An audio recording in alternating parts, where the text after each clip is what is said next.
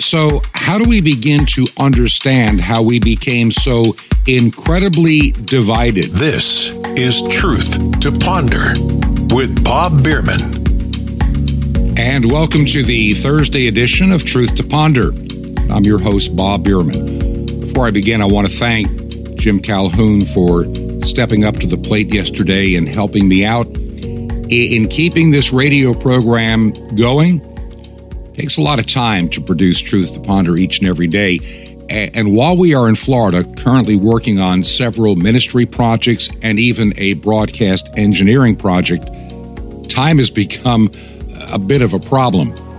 And so with Jim volunteering to help me out, it's just been a huge help. And I want to thank him again publicly. And I hope you'll take the time to maybe email me things that I can forward to him. And so I would appreciate you thanking Jim as well. I appreciate his insight and his willingness to help me during this very busy time. Well, last night I had one of my first decent night's sleep in a few days.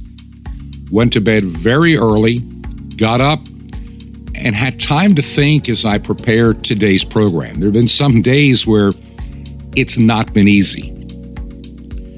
And I was thinking of several topics to talk about today, and I'm going to probably get to many of them because they're interrelated. How have we become so divided? I don't remember when I was younger, in my teens or even 20s, after I got married, beginning my career. I don't remember the vitriol, the hatred, the anger like we see today. Oh yeah, there were always some groups that were mad, but they were small by comparison to the majority of people around us. We didn't see this foul mouth yelling and screaming and punching like we do today. We also have people divided into camps, and they get into these camps, and regardless of any facts before them, they refuse to listen. Now, I saw an interesting thing. I check out a bunch of news websites every day. Some that I subscribe to because it gives me information to help you so I can make sure what I'm sharing with you is accurate. And I even check out social media to see what people are thinking. And I ran across this little posting out of a county in western North Carolina. Now, before I tell you what it said, let me kind of explain to listeners that may not be familiar with the state of North Carolina. The state of North Carolina may be in the South, but it's not necessarily fully Southern anymore in culture. Things have changed dramatically over the past 50 years. When I say dramatically, I mean very dramatically in certain places in the state. Cities like Charlotte, well, of course, they're big cities, and you see all the good things and the bad things of a big city. The Research Triangle area of Raleigh, Durham, Winston-Salem are dominated by educational institutions, and of course, the coastline speaks for itself. But then there's the western North Carolina mountains.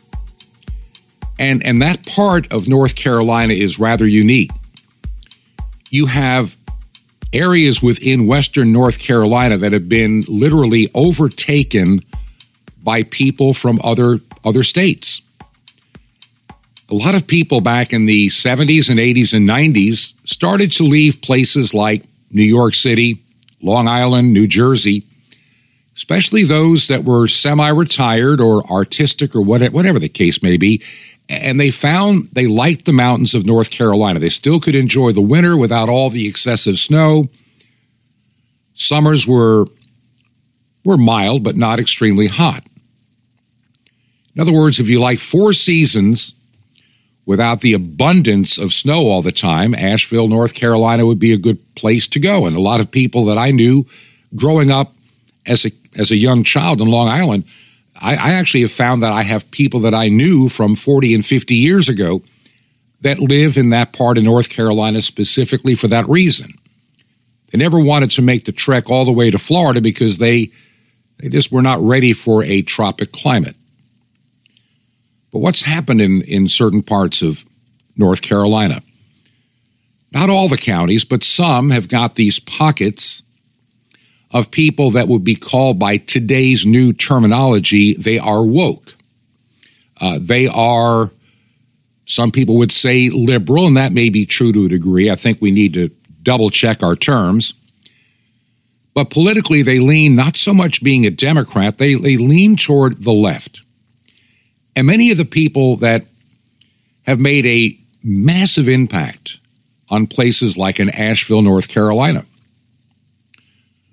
were the ones that were back in the 60s, the hippies and counterculturists of the day.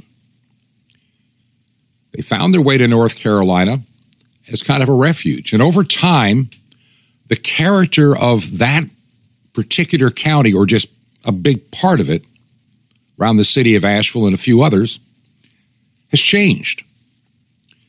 I can remember what it was like 25 years ago. Nothing like today. Today, Asheville, North Carolina, Buncombe County, and some other areas within western North Carolina suffer what I call wokeism. They believe this new ideology. They supported Biden in the election. They supported Obama.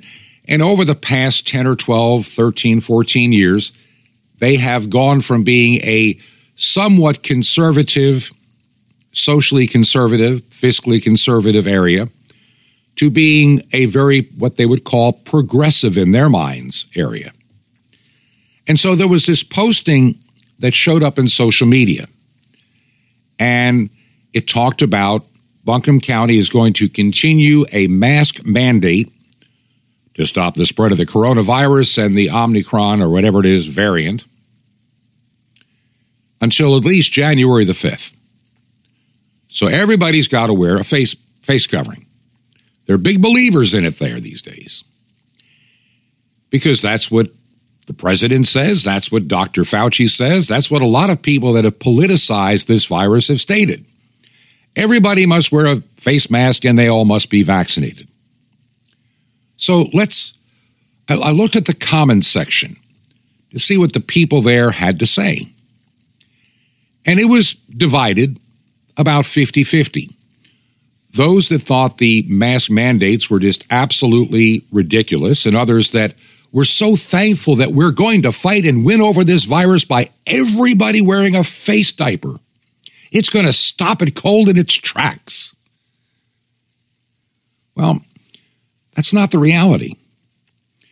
Where they are in North Carolina, their infection rate is at a certain level. I live in Florida. The infection rate down here is vastly lower than anywhere else in the United States.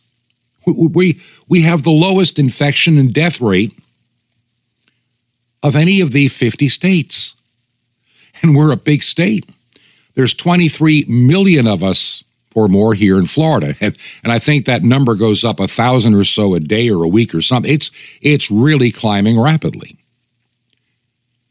Yet this state is doing so much better. Why? Because contrary to what a lot of people said, when the decision was made based on real science and looking at what was going on in the world, the decision was made to ease the lockdowns much earlier. We opened in-person schools last fall, not this fall, last fall. And yes, parents were given a choice if they wanted to keep their child on virtual learning and maybe be in school part-time, whatever. They had that choice. But many students returned to school. The face mask mandates disappeared. Though some localities tried to enforce them, the state said you can't enforce this because there's no scientific evidence that they work. And so I'm looking at what everybody is saying around Asheville, North Carolina, and in Buncombe County, which is a big blue pimple in an otherwise red region of North Carolina. And they're all so thrilled, yes, we're going to save ourselves from the virus with everybody wearing a mask and getting vaccinated. Yet the numbers don't hold up. Of course, they've been doing this since like last March, April. They've been doing the mandatory this, the mandatory that, and the mandatory the other. And what good has it gotten them? It hasn't. And so there is this division, and it's vitriol, and it's angry. Only an evil and narcissistic and selfish person would not wear a mask because you're going to kill me if you don't. Well, if a mask works, why does everybody have to wear one? If a vaccine works, it's kind of like, I got a headache. Would you take an aspirin to get rid of my headache? I'm cold. Would you put on a winter jacket because I'm freezing? Doesn't make any sense. But we have divided ourselves in such an incredible way. I mean, it's mind-blowing. It's mind-boggling. It's just craziness. How we have allowed ourselves to become so divided. And it's all based on politics and emotion. And really, if you do some research, it's certainly not based on what Dr. Fauci tries to tell us, the science. The science has not been on Dr. Fauci's side as you look at history for over 40 years. 40 years. Let me say that again so it sinks in. 40 years. The science has not really backed up much of what Dr. Fauci has done. He has been a well-paid, well-entrenched federal bureaucrat making more money than anybody else, including the president, in the federal government. Highest paid federal employee with all the benefits to go with it. And up until recently, he never was challenged in anything that he ever did. He was the top dog in what his agency and what he said is what the policy was. And now with the coronavirus, he thinks he still has that untouchable aspect to who he is. But as my wife likes to remind me about the emperor's new clothes, that narrative is beginning to fall apart. So everybody's talking about why everybody must wear a mask so we can protect each other from the virus. This scary virus that's going to wipe out millions upon millions of people in the United States if we don't vaccinate, if we don't wear a face covering. Then you look at where North Carolina ranks compared to a state like Florida, Texas, and others. And they're kind of average. Some states are doing terrible where they've really locked down. Michigan is one, comes to mind. The number of infections per 100,000 people is a lot higher than a place like Florida, where you may average 6 people per 100,000 testing positive for whatever that is worth. And in Michigan, 85 or more per 100,000. 10, 12 times higher rate. And those are the places that have had these stringent lockdowns. You remember the governor of the state of Michigan said last year you couldn't even buy garden implements because that may spread the virus. You couldn't go to Walmart and buy certain things. You couldn't go to Home Depot. You had a limited shopping list, according to the governor, for your own well-being. And yet those states don't do as well all year round. It almost doesn't make any sense. But we are so divided. Now, last week, if you want to use some science, because a lot of people talk about, well, wouldn't a face mask, wouldn't it stop a virus? No, never has. Well, there are certain types that do, but nobody wears them. You couldn't afford them. We can't be running around wearing hazmat suits for the rest of our lives. Life has got to go on at some point. The human body's ability, the immune system, to attack and deal and remember the things that it encounters is now being impaired by the stupidity of those in leadership. Yet, we've turned something like a pandemic into a political theater. It's a political program. It's political propaganda. It's political pandering. Joe Biden said last year, and I'm not trying to be political in this, that, he could fix the virus. Just soon as I get into office, I'll get it taken care of, mark my words. And so he had pretty much free reign for quite a while. and his results were dismal compared to what had been going on prior to him. So what did we accomplish with all his mandates, all his dictates? Not a whole lot. And all the states that try to follow his lead have not done that well. And the ones that have decided to resort to real science have found that they do much better with real science versus phony science. Are you following me so far? Is any of this resonating with you? Is any of this making sense? Like I say, I looked at the comments, and everybody was saying, well, you know, one time I knew somebody that tested positive, and I was around him a couple of times, and I wore a face mask, and see, I didn't get it, so the face mask must have done it. Well, we also learned over the past year this idea of asymptomatic spread is a bunch of nonsense. They can't prove it. It was a great theory. It was a great pronouncement, but it was never based in any kind of a fact. Study after study out of reputable universities and think tanks and people that are medical professionals, they can't really find this idea of asymptomatic spread. So, get a PCR test with a high CT cycle threshold. If you had the flu last year, it may show up as a positive coronavirus today. We never really did have the real sequencing. And the inventor of the PCR test himself said, never use this as your sole diagnostic.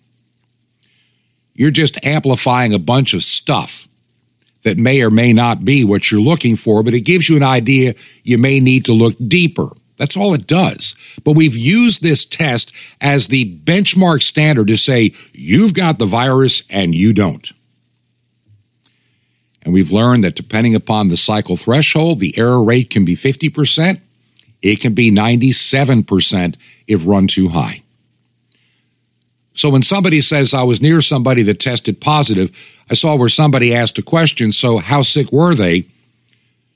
And the answer was, well, they really weren't, but they tested positive, so they must have had the virus. See, you see where the logic is. The positive test, this person is now a leper, and I was near him, and I wore a face mask, and I didn't get it.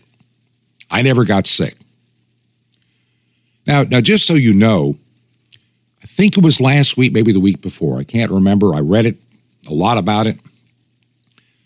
Oxford University has been around a long, long time. And while I'm sure like any university in the Western world today, it has its share of wokeness, unfortunately, you know that and I know that. Overall, they do have, even to this day, quite a bit of credibility. And so they decided for a long period of time to study a large number of people in a double-blind testing to find out just how much benefit we get out of wearing a face mask. Now, we're talking thousands of people looked over for many, many months, and they carefully analyzed the double-blind data. And here were the results. They couldn't find any statistical difference between the two groups in terms of coming down with COVID-19 or spreading COVID-19 among those that they were with. There was no statistical evidence to show any benefit whatsoever to wearing a face mask. Now, you would think that should be big news, should be a front page headline, something we have learned about the virus. A face mask is not going to help you, so what can? But no, it becomes the political fashion statement that I must wear a mask. Because the mask is going to be magic, and the magic mask is going to protect me from the mystery virus that I can't see. Me and my magic mask. I wear it. Now, here's what we do know from other studies about wearing a face covering, particularly in young children. I've done this little test myself, and it's pretty easy to do. Little pulse ox thing you put on your finger. Ever seen those? It measures your pulse rate and your oxygen level. I'm 67. So I'm very happy when I see a number like 98 or 99% on my finger with my oxygen level. And I can walk around the house, I can do a few errands, and that goes down just a little bit, as to be expected, and it goes right back up, just like the normal body would. Now, put on a face covering, and there's a dramatic decrease in the oxygen level that can be measured on that device. Within a matter of minutes, it goes down significantly. I can remember trying to wear some of these things, and at my age and everything else, I would, after a while, like in a grocery store, say, I got to go to the car. I got to take this thing off. I can't think straight. Why? Because not only am I decreasing my O2 level, I am gradually raising my CO2 level in my bloodstream. That makes no sense. Why would we want to do that? And particularly with young children, why would we want to put a face covering on a 5-year-old, on a 6-year-old, on a 7-year-old? Because the teachers union said, your little child is going to kill me if he doesn't wear a face mask because he's going to give me the coronavirus and I'm going to die. We've known for a year, and every study that has come out since has said the same exact thing. Children are not the real spreaders of a coronavirus. They're very inefficient spreaders, number one. They recover rapidly, number two. Number three, as we've learned, this concept of asymptomatic spread was a guess. It was a hypothesis that can't be proven. Fauci talked about that asymptomatic spread. That's why we must social distance. You may not know that you're not sick, or you may not know you're carrying. You may never get sick, but you're going to make 5 other people die. This is the kind of fear we've had. And the worst part is, when you have a pandemic like this, you always go back to the words of Clinton advisor Rahm Emanuel in the 1990s, who actually said, never let a good crisis go to waste. And those that want to control your lives, those that want to be your rulers, not your elected leaders and servants, they want to change that mantra. They don't want to be servants of the people. They want to be rulers of the people. They want to be among the elite. And they exercise this power, claiming it's all in the public good. It's all for your own benefit, your own health. Go over history and look at how many other dictators, how many other murderous tyrants, people of evil heart and no conscience, demonically possessed, I believe, in many cases. How many of them said, I'm doing this for your own good, for your own benefit, and for your welfare. Obey me, or else. The insanity going on right now in countries like Australia is alarming. And the words that I've repeated over and over again on this program are so apropos. This mass delusion that God will give to the people that decide they're going to believe the lie. And in many ways, seeing the draconian measures in countries like Australia, New Zealand, and Canada, Germany, Austria, they all make perfect sense to me now for one reason. These are countries that at one time in their history could honestly be considered what might be considered a generally Christian nation. A significant number of people would go to church. And even if people were not, true believers, I'll just come out and say it, at least they were not cursing God openly. They were not mocking him. They may not fully understand or accept him, but they were not in hostile rebellion, openly, violently, angrily, and vulgarly, with vulgarity. Nations like Australia, New Zealand, and England, United Kingdom, and Germany and Austria and France all have one thing in common. They have been not walking away from their Christian heritage. They've been running away from that heritage, screaming and cursing God every step of the way. What percentage of people do you think go to church in Australia? It's tiny.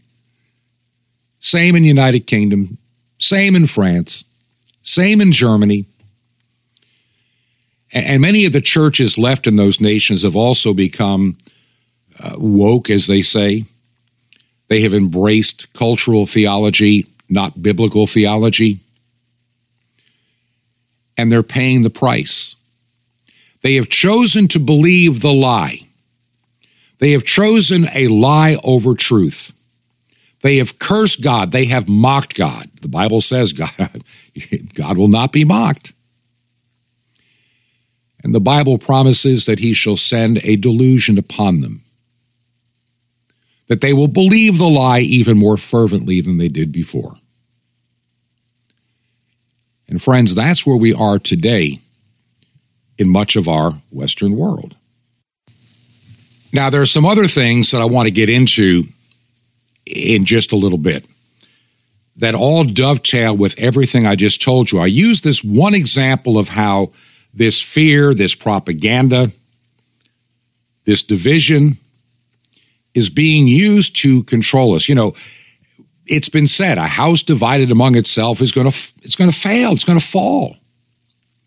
And the best way to get control of people is to divide them, extremely divide them, which is exactly what I believe has happened to us in my lifetime. Like I said, I don't remember this kind of division. I don't remember people just wearing their politics on their sleeves and in every aspect of their life. I just don't remember it. We were busy I used to work on radio as an announcer. Nobody cared about my politics. I didn't talk about politics. Nobody cared about it. People lived their lives. They tried to have a better life for themselves and their families. But as these 1960s radicalized individuals became our teachers, our college professors, our lawyers, and our politicians, they have inflicted a huge amount of damage. And under their influence, we've encouraged generations just to simply ignore the precepts of an almighty God. And now we are paying a price. In a couple of minutes, I'm going to talk about the terminology that we use today and how even the terms have been modified and changed to keep us even more confused. Do you believe in the work that we're doing here at Truth to Ponder? I want you to visit the website. If you haven't been to the website, sometimes week by week the numbers go way up, sometimes they're down, like Thanksgiving week, which didn't surprise me. But one of the things that I'm really trying to do, and I started talking about it at the end of November, I really want to, this month, get a full handle on how people are listening to this program.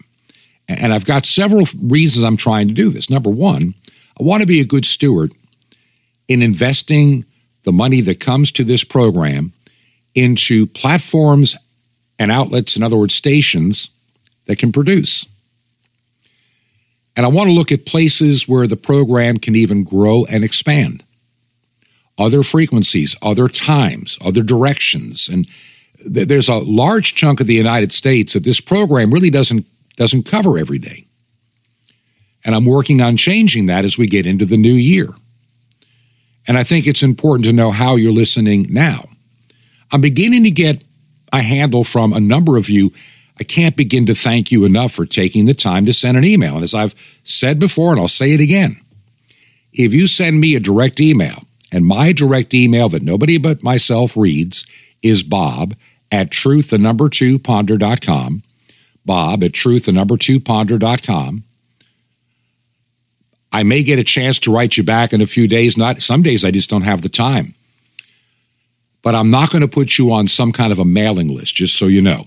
You're not going to start getting, like a lot of places, an email 3, 4, 10 times a week asking for money. I'm not going to do that. I'm just not. I think that if God leads you to support this program, wonderful. And I appreciate it, and I thank you in advance. But I'm not going to play a bunch of marketing games to increase my mailing list. I thought about it when I started the program, and I just decided I'm not going to work in that direction. I want to be more trusting on God and his people and do what St. Paul says, let the need be made known. I'm not going to have to sit here and manipulate you. I'm just going to say, hey, every month we spend the month raising the money so we can cover the bills going into the next month. We pay for our airtime in advance.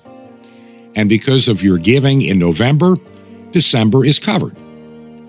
And now during this month of December, I'm praying that we cover January, and maybe if there's a little extra, we're going to look at how to grow the program. I think we've hit a plateau for the time being, and I think that the program could grow significantly in the next year. It's going to be a very critical year. And no, we're not going to fix it at the ballot box, but the ballot box is just an extension of part of the things we need to do. Now, there are two ways you can support us. If you want, you can support us from the website, and many of you do, and I appreciate it tremendously, which is truth2ponder.com, and look for the word support in the menu. And we're using, not my favorite company, but I'm trying to find one better. Maybe you know one better. Let me know. Or you can mail a check made payable to Ancient Word Radio. That's Ancient Word Radio. And the mailing address is Truth to Ponder, 5753, Highway 85 North, number 3248. That's 5753, Highway 85 North, number 3248, in Crestview, Florida, 32536. Once again, Truth to Ponder, 5753 Highway 85 North, number 3248, Crestview, Florida, 32536. Like I say, make the check payable to Ancient Word Radio. By the way, Ancient Word Radio is a website that I set up about almost 4 years ago now. It's ancientwordradio.com. And the only thing there is a music channel of sacred, almost classical type sacred music.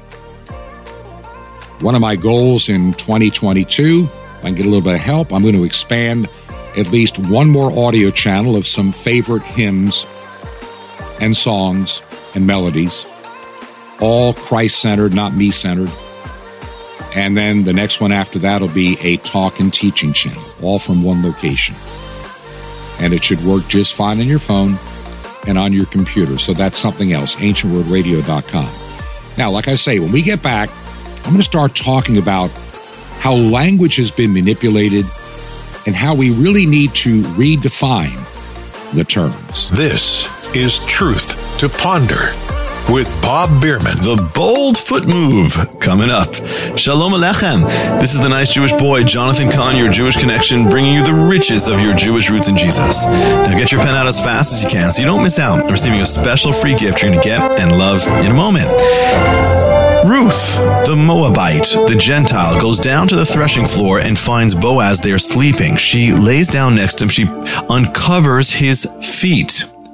Now, this is a bold thing to do. She's a Gentile. She's an outcast. She has no right. She's poor. Yet she does a very bold thing. And he's startled. He wakes up. He says, "Who are you?" He says, "I'm Ruth." She says, "I'm Ruth. And spread your garment over me because you are a kinsman redeemer." And he does. He spreads his garment, and that means that she's covered, and she becomes his wife, and he becomes her husband. A beautiful story. But you know, it's a real lesson about you and Messiah, because we're like Ruth. We're outcasts. And we need to come boldly to him, and especially when you fall and you messed up in sin, you need to come boldly there. We have no rights. We're outsiders, but by the mercy and the grace of God, we can come boldly. The more distant you feel from God, don't withdraw from him. Just because you have no rights, don't withdraw. Come boldly to him. Come boldly receive his grace, boldly receive his love, confidently receive his forgiveness. You see, the less you deserve it, the more you have to come and apprehend it. Be strong about reaching out to his goodness and pulling it over your life and asking him, listen, cover me, Lord, because you are my Redeemer, and he will by his grace gladly cover you with his love.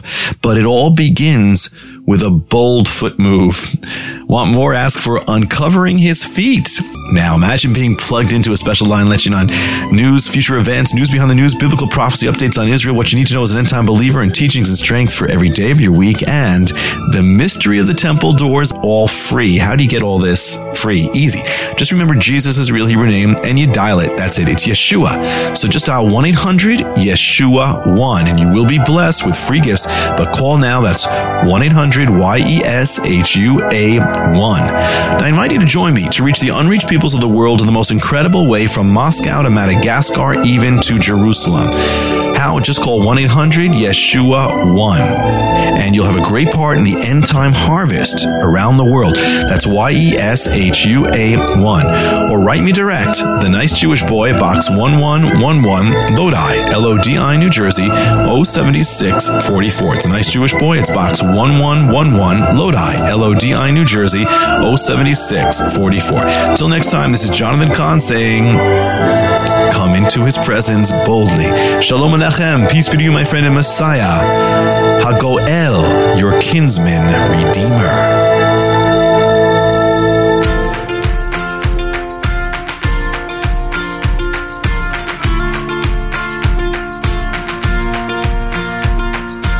This is Truth to Ponder with Bob Bierman. And we welcome you back to part 2 of Truth to Ponder here on this Thursday. When I left off, I was talking about the idea of the language, the words, the terminology that we use today. Now, whether you like the guy or not is irrelevant. But many years ago, Rush Limbaugh made a statement that is very true. When he said it, it's even more true today, a decade or so later. He once said, words have meanings. And that's very true. Problem is, over time, many of the words in our language begin to be, and I'm choosing this word carefully, eroded. In other words, the meaning of the words begin to become eroded and gradually are morphed into something else. Let me give you a classic example. The word gay. Now, see, back in the 1920s and the 1930s, a lot of songs talked about being happy and gay. But today, the word gay has a totally different meaning to the majority of people, especially those that are born, let's say, after 1970 or 1980. The word gay is no longer a state of happiness, it's a state of sexuality. The word has been eroded, then morphed and changed and co-opted. I can remember the 1980s. Ronald Reagan, even in the 1960s, talked a lot about liberals and liberal policies. And he talked about how some of those policies may not really be as beneficial as claimed. Today, we still use that word liberal, but we've lost sight of what it originally meant. If you go to classic liberalism, let's go back to the 1960s and what I would call some of the classic liberals of the 1960s. And one name comes to mind, Hubert Humphrey, senator from the state of Minnesota. And he was an avowed Democrat and liberal of his era and time.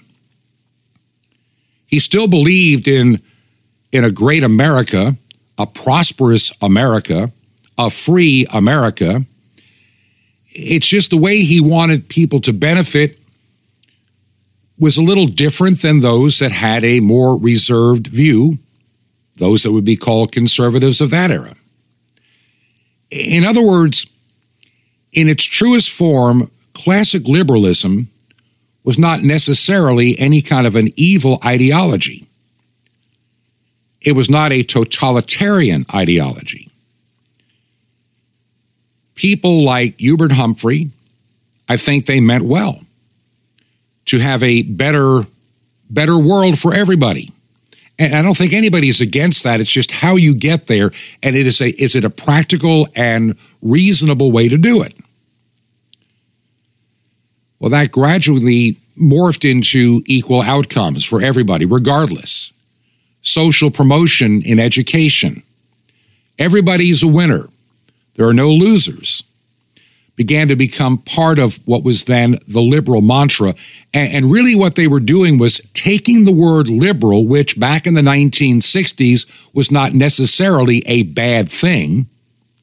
Remember, many people that were classic liberals had fought in World War II. They were pro-America. They were pro-family. They were pro-prosperity.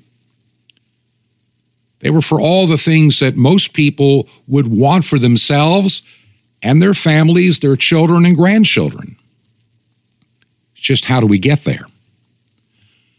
But see, the left is clever. And the left doesn't have to be instantly appeased to get their way. In other words, people like Stalin, Lenin, Marx, all of those who believed in authoritarian communism knew they may not get their full ideals even in their own lifetime, but that didn't stop them from moving forward with their agenda. We in the United States, especially those that are conservative, are looking for instant this or instant that or a sudden change. And if we don't get what we want, we get very frustrated and we take our marbles and go home. A lot of conservative people say, well, I'm not going to bother to vote. My vote doesn't count anyway. Well, it does. Because when enough people get tired of voting, then cheating in voting becomes even easier to do because you don't need as much. And it may not be as noticeable. So the terms have been changed. I choose to use words like left and right versus liberal and conservative because too much those words have lost their original meanings.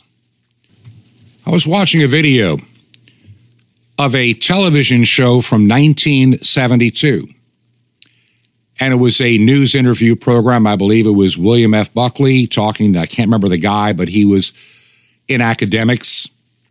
And they were talking about what they were seeing just a few years before, the beginning of what they predicted would be a huge cultural shift in the United States and really in much of the world.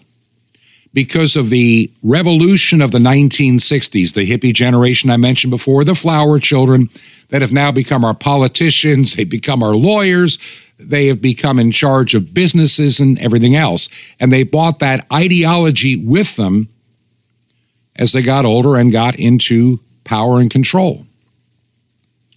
And they were predicting much of what we're seeing today if the trend continued unabated. They predicted this gradual erosion and takeover of the educational system. Now, in 1972, 1970, 1968, I don't think most people would believe what education then compared to now that we would ever get where we are now. But too many of us that graduated school in the early 1970s and college and what have you, we were so busy getting on with our lives, and we just kind of assumed that education would be what we had always known it to be. As our children, and now in my case, grandchildren, go to school, and you start talking to these children, realize education has been dramatically changed from what it once was. And many school districts openly lie to parents about what they're really teaching. They find ways to keep the grade point average looking reasonable, the graduation rates looking outstanding, to appease the parents while never letting them really understand what their children are actually being taught. They predicted that by co-opting education and beginning to change the minds and the character and the belief system of young people, that within a generation, we would change our nation. See, once again, those that believe in totalitarian ideas, they know they may not see the full effect of what they're trying to accomplish in their lifetime, though some did. But they believe that is their quest. They are just single-minded in that pursuit. And conservatives, like I say, we don't get our way. Many of them just say, well, I'm not going to vote. I'm not going to participate. I'm done. And the left wins. Not the liberals, the left. Like I say, over history, there's some liberals out there. I can appreciate what they believed in and what they were trying to push for on some levels. I may not agree in their methodology. I may not agree in the idea of equal outcomes. I don't think that's realistic. But I wouldn't call somebody like a Hubert Humphrey an anti-American, and a lot of others of that era. They were people doing what they thought was the right thing. And many grabbed onto that moving forward and got into that party, dividing people and pushing a very nefarious agenda, but not all at once. Just one tiny piece at a time, almost not even noticeable over a period of 40 or 50 years. I think it's 1972 was the premiere of the program All in the Family, Archie Bunker. You remember that TV series, if you're old enough? It was on. It was the beginning of a gradual change in television. Now, prior to that time, CBS was always considered on television and even radio the Tiffany Network. In other words, nothing but high-class programming. Even in the 1950s, when they were still doing old-time type radio drama, they had the CBS Radio Theater. Well-written, well-produced, excellent material, a lot of talent, a lot of effort, a lot of work. In other words, it was classy. And their TV programs tended to be very much G-rated. Even Carol Burnett may have pushed the limits slightly, but it was still generally considered funny and family entertainment that took a lot of effort and talent. Somewhere along the way, as we got into the 1970s, CBS decided to become a little bit more edgy, a little bit more profane, a little bit more worldly. And so, one program at a time, CBS began to introduce programming that was a radical departure from what had been seen just 4 or 5 years before. All in the Family, Maude, just to name two that come to mind. And even in the soap operas, sexuality began to creep in that wasn't there in the 1950s or 1960s. And even if it was, you really had to understand and think deeply in your own mind. It wasn't blatant. But television changed. Radio standards changed. Songs that I couldn't play on radio in 1972 can be played today, coming into 2022, without any concern at all. Our standards have been eroded. Our language has been eroded. Our moral standing has been eroded. Our conscience has been eroded. Our mouths. I saw an article the other day. And I'm not picking on Democrats per se. I'm sure there are a lot of Republicans and others as well. But it's a well-known secret in Washington, D.C. that many well-known Democrat politicians have got basically flushable mouths. They got potty mouths. And they don't care how many times they drop F-bombs and other words in conversation with people. They just don't. They have no filter anymore. They just come out and say obscene things. And for them, it's normal. They have had all these years of this erosion, which they have been a part of in pursuing in their careers and their ideology, that have damaged the fabric of our nation, our country, and our world. The Bible predicts what's called a great falling away. And there's no doubt in my mind. I'm not saying that the United States or Canada or any other country was truly ever a perfectly Christian nation. That never happened. That's just an illusion. That's just a fantasy. That's just something that many people would like to believe. But there was enough people in the United States 50 years ago, 100 years ago, 150 years ago, and more that were believers. And they exemplified what Jesus said, that Christians and followers of Christ are the salt and light of this world. There was enough, may have not even been the majority, but there was enough to temper the society in which they lived. Salt is a preservative. Light exposes the works of darkness.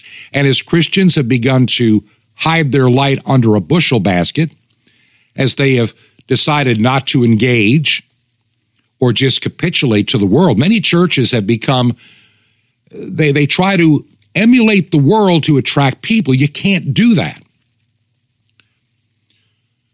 I see ministers make statements like, this is not your grandfather's church or grandmother's church. Well, maybe it should be. Maybe we ought to talk about sin again. Maybe we ought to read the scripture again. Maybe instead of having pep talks and music about me and how I feel today, maybe we need to have music that is centered on the divinity and the lordship of Jesus Christ and our inadequacy. Maybe instead of cherry-picking Bible verses that make us feel good about ourselves, we should find out what St. Paul and others said, what our true nature is, and our need for repentance and our need to be cleansed by the blood of the Lamb, Jesus Christ. There's no good in us. We are born in sin. We need a Savior. And too many churches are trying to adapt to the world to keep people coming in, keeping people, filling the seats. Many of those churches were in for a huge shock during the coronavirus when they couldn't meet, and they scrambled to get online. Had a listener write, this has got to be maybe last September, October, early in the days of the program. And she wrote something, and she heard me talk about this very thing on one of the early Truth to Ponder programs. And she said, I can't begin to tell you how right you are in what your assessment is. She said, I went to one of those kind of churches you're talking about, did for years. She had been a new Christian, came to a community-type church, and she thought that's all there is. This is what worship is all about. And I felt good about myself. This is where you come together and the praise band is doing their thing and you're standing and swaying to the music and maybe singing along with a few of the choruses and you feel good about yourself. You close your eyes and it's like being, as someone said, at a Phil Collins concert back in the 1980s, swaying to the music.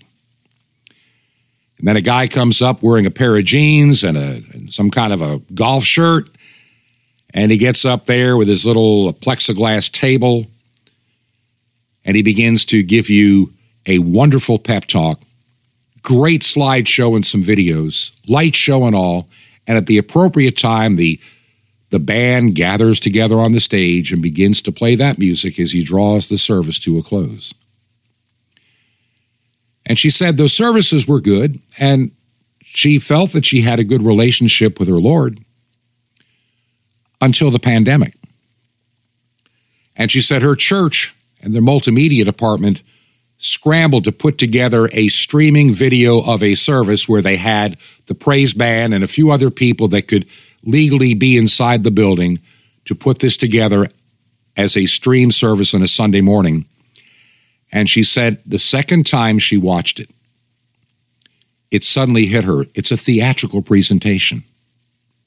I mean, the light show, the music, everything is so choreographed, so predictable.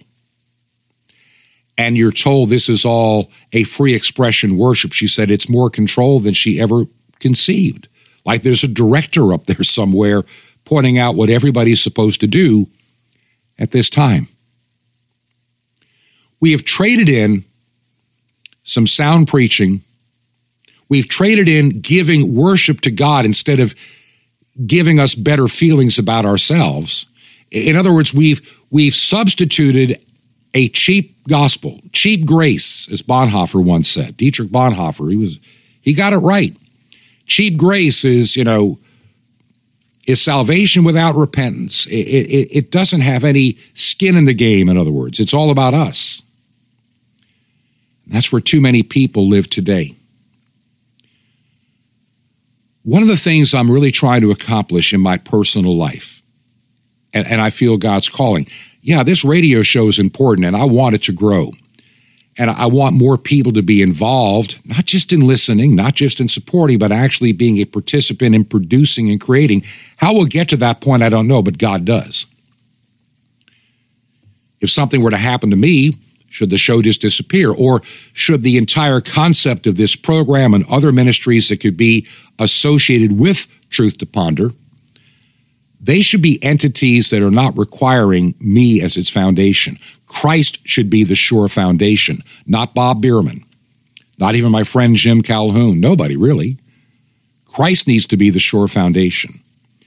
I'm a called and ordained minister of the gospel of Jesus Christ.